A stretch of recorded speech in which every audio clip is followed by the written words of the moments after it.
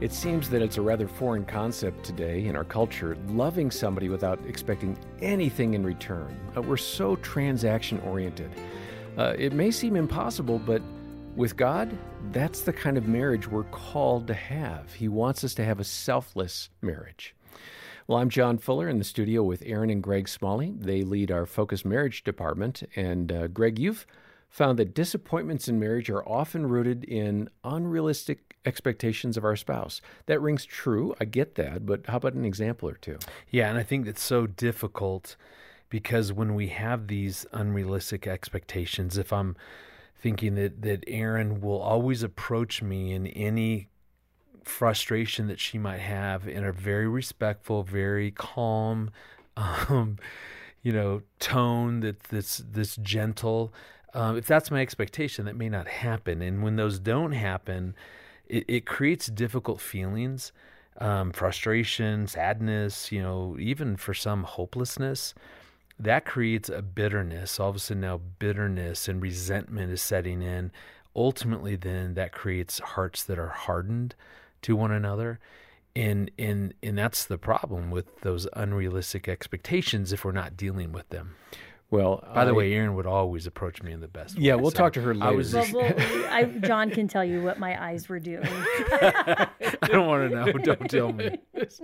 She'll have the mic on the other end of this. Right now, let's go ahead and listen to Gary Thomas as he spoke with Jim Daly and me at an event we had for couples, and he had a really fascinating topic that we covered. You also talk about a monk's marriage. Now, I didn't know monks could be married. That's a big paradigm shift. Yeah, that is a paradigm shift. So first of all, I need that definition. What did you mean by follow a monk's marriage? Well, it's a little bit of a creative thing, but I go off Psalm 146 that says, "Do not put your trust in princes, in human beings who cannot save." So let's go back 3,000 years when that psalm was written. It doesn't sound that shocking to us now because kings are sort of figureheads.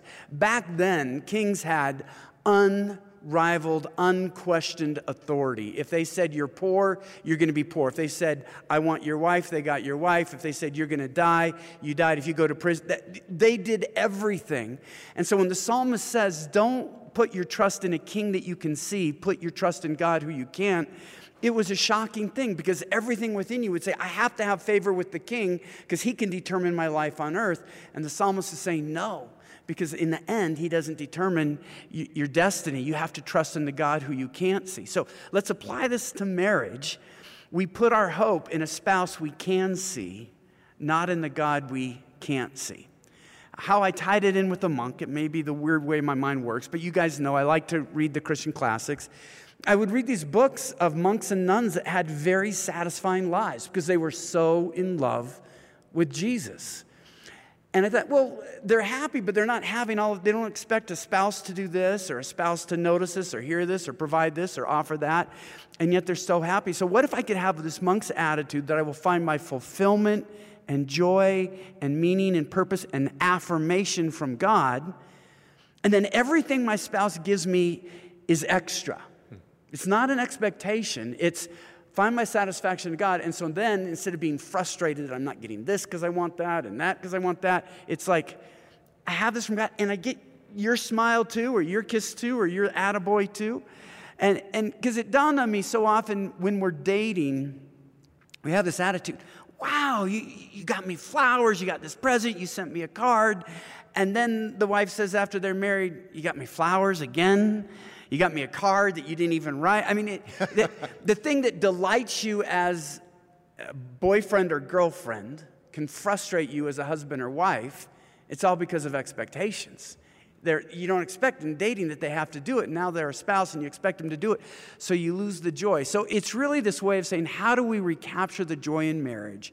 By saying, married people should be just as dependent on God for their satisfaction, for their affirmation, for their hope, their joy, their peace.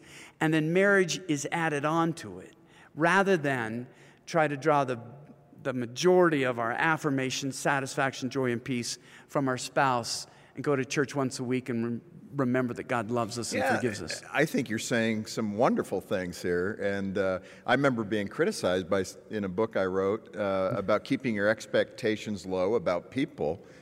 that way your disappointments are pretty rare. And that's what I got criticized for. Daly's best advice is keep your expectations low. But you're saying the same thing I am, that in marriage, put your hope in God. Yeah. Put your trust in God. Now, let me just play, the opposite side of this.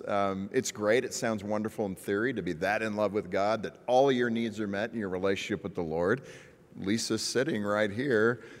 Have you been able to achieve that? No. Sorry. Look, Sorry. Here's what I've realized, and maybe this is why I write about it, because you see your own weaknesses. I often tell people my marriage books are the stories of my failures and God trying to call me out of them, to be honest. Which helps the rest of us, by the Right, way. Thank you. And obviously we have the same critics, because I recognize that voice. But I was reading the Philokalia. I don't know how you pronounce it. It's this Eastern Orthodox group for like 4th to 15th centuries, the great classical writings from the Eastern Orthodox Church. I like to read out of the tradition. And one of the things that keeps coming back if you read through that, I mean, it's gigantic, so you usually read sections, but and I love it because the East looks at things differently than the West, this lust for praise that they insist cannot be satisfied. And the lust for praise is every bit as strong as the lust for more money, materialism, the lust for excitement, sexual lust, gluttony. What they're saying is you start to give into it. If you need it, it grows. It's not satisfying. It demands more and more of you until it ruins you. And I never looked at my lust to be appreciated and desired and praised in that light as a sin and something dangerous until I was reading these great church fathers that mentioned how it was. I mean, I was a master. This is so pathetic. But one of Lisa's love languages would be acts of cleaning. Very much more Acts specific. of cleaning? Yes. I didn't That find must it be in Gary the Chapman's sixth book. language. Yes. I've not come across that She's one. invented her own one, right? And so I knew this, and so I was a master. She was off somewhere coming back from a Bible study. She's usually at home at 8:30. At 8:27, I'm splashing some water in my face. I have a vacuum cleaner or broom in my hand or something, like I've been cleaning up the house. Just because if I'm cleaning, I want to be noticed by doing it. And realizing that I talk in A Lifelong Love about acts of secret service, and the whole point was how many wins I get. One, I'm able to serve my wife without her knowing it. And so I look for things to do that she'll never know about.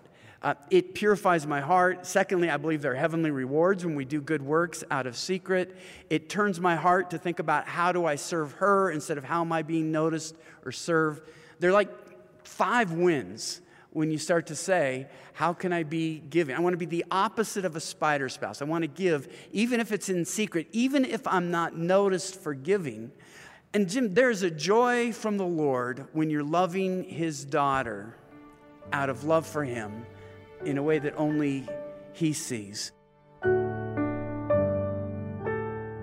All right, Aaron, we said that you would have the mic. How do you encourage wives to practice what Gary Thomas was talking about there, giving without expecting anything in return? I mean, boy, just in the past week, I've been so convicted by God's Holy Spirit about me being selfish. It's just like, I'm still selfish. Let go of that. Finally, we've been hoping for that level of conviction. So our theme this month is anniversaries and milestones. So I'm assuming that with that theme, time is a helper in letting go of expectations. But it's being aware of, I love that you're saying, John, I'm aware in some moments that my selfishness rises up. We all have that. And so I would say being aware of when that part of yourself is screaming, you know what? That's not who I want to be. That's my humanness. And so, Lord, give me the strength to be selfless, to have grace, to give freely. It's catching it in the moment when we are giving with expectation that we become disappointed, we become bitter, we become irritable, many different ways that we show up. But we don't do that if we have lots to give. So it's almost the reverse of make sure that you are so well cared for, that you have so much to give, that if you don't get in return, even if you're not expecting it, okay. But if you do, that's a blessing. And so it really is just making sure that you have so much to give, that you are so well cared for, that when I give, I serve this family that God has given me, or I give to friends. and I don't get in return, that's all right. Yeah. Yeah. It's kind of what Gary Thomas was talking about. If our identity is in giving, then we're going to be setting ourselves up for disappointment. If we give out of love, that's a totally different thing. I'm not expecting my spouse to do this, that, or the other thing. I'm just going to, if I can use this phrase, I'm going to kind of kill them with kindness. I'm just going to outserve my spouse. And we can only do that with God's help. Yeah. And what you even said, that, when we do that in love, well, God is love. And we can only do that when we're connected to him, and that he does that through us. Which is why what you said there is so vital. We have to be connected to him so our cup is full so we can pour out for our spouse. Yeah, after 30 years of marriage, I think one of the things that I've really understood clearly, and we've said this before, is marriage will show you how selfish you are. Parenting will show you how angry you are. But in terms of marriage, yeah, I mean, it certainly revealed for me just that, how selfish I actually am. And I think over the years, I think one of the things that has become such a pursuit for me is just how do I make Aaron's life easier? And thus, giving without wanting or expecting something in return really for me flows out of, I like to find ways to make her life easier. Like that's a part of my pursuit. But that wasn't true in the beginning. So, I mean, that's taken a while. And yet I love doing that. That has become a part of my identity. Yeah. How do I make her life easier? Yeah. Well, our theme, as we said, is milestones and anniversaries. And it may be that somebody having an anniversary or some sort of special, significant commemoration. Gary Thomas's book, A Lifelong Love, would be a great acknowledgement of their achievement. Get a copy of that book, A Lifelong Love by Gary Thomas, from us here at the ministry. We'd love to send you a copy to say thank you for your donation to the ministry, a monthly gift of $15, $20, $25, or a one-time gift. Either way, donate and we'll send the book to you. And you can hear the entire conversation with Gary Thomas. We've got that as a free download. It's called Breathe Spiritual Life into Your Marriage. We'll link over to that and donation opportunities and details about Gary's book and other resources that we have for you, all in the show notes. Next time, we'll hear from Dr. Tim Muehlhoff and his wife Noreen about the importance of being authentic with others. For now, on behalf of Greg and Aaron Smalley and the entire team, I'm John Fuller, and thanks for listening to the Focus on the Family Marriage Podcast.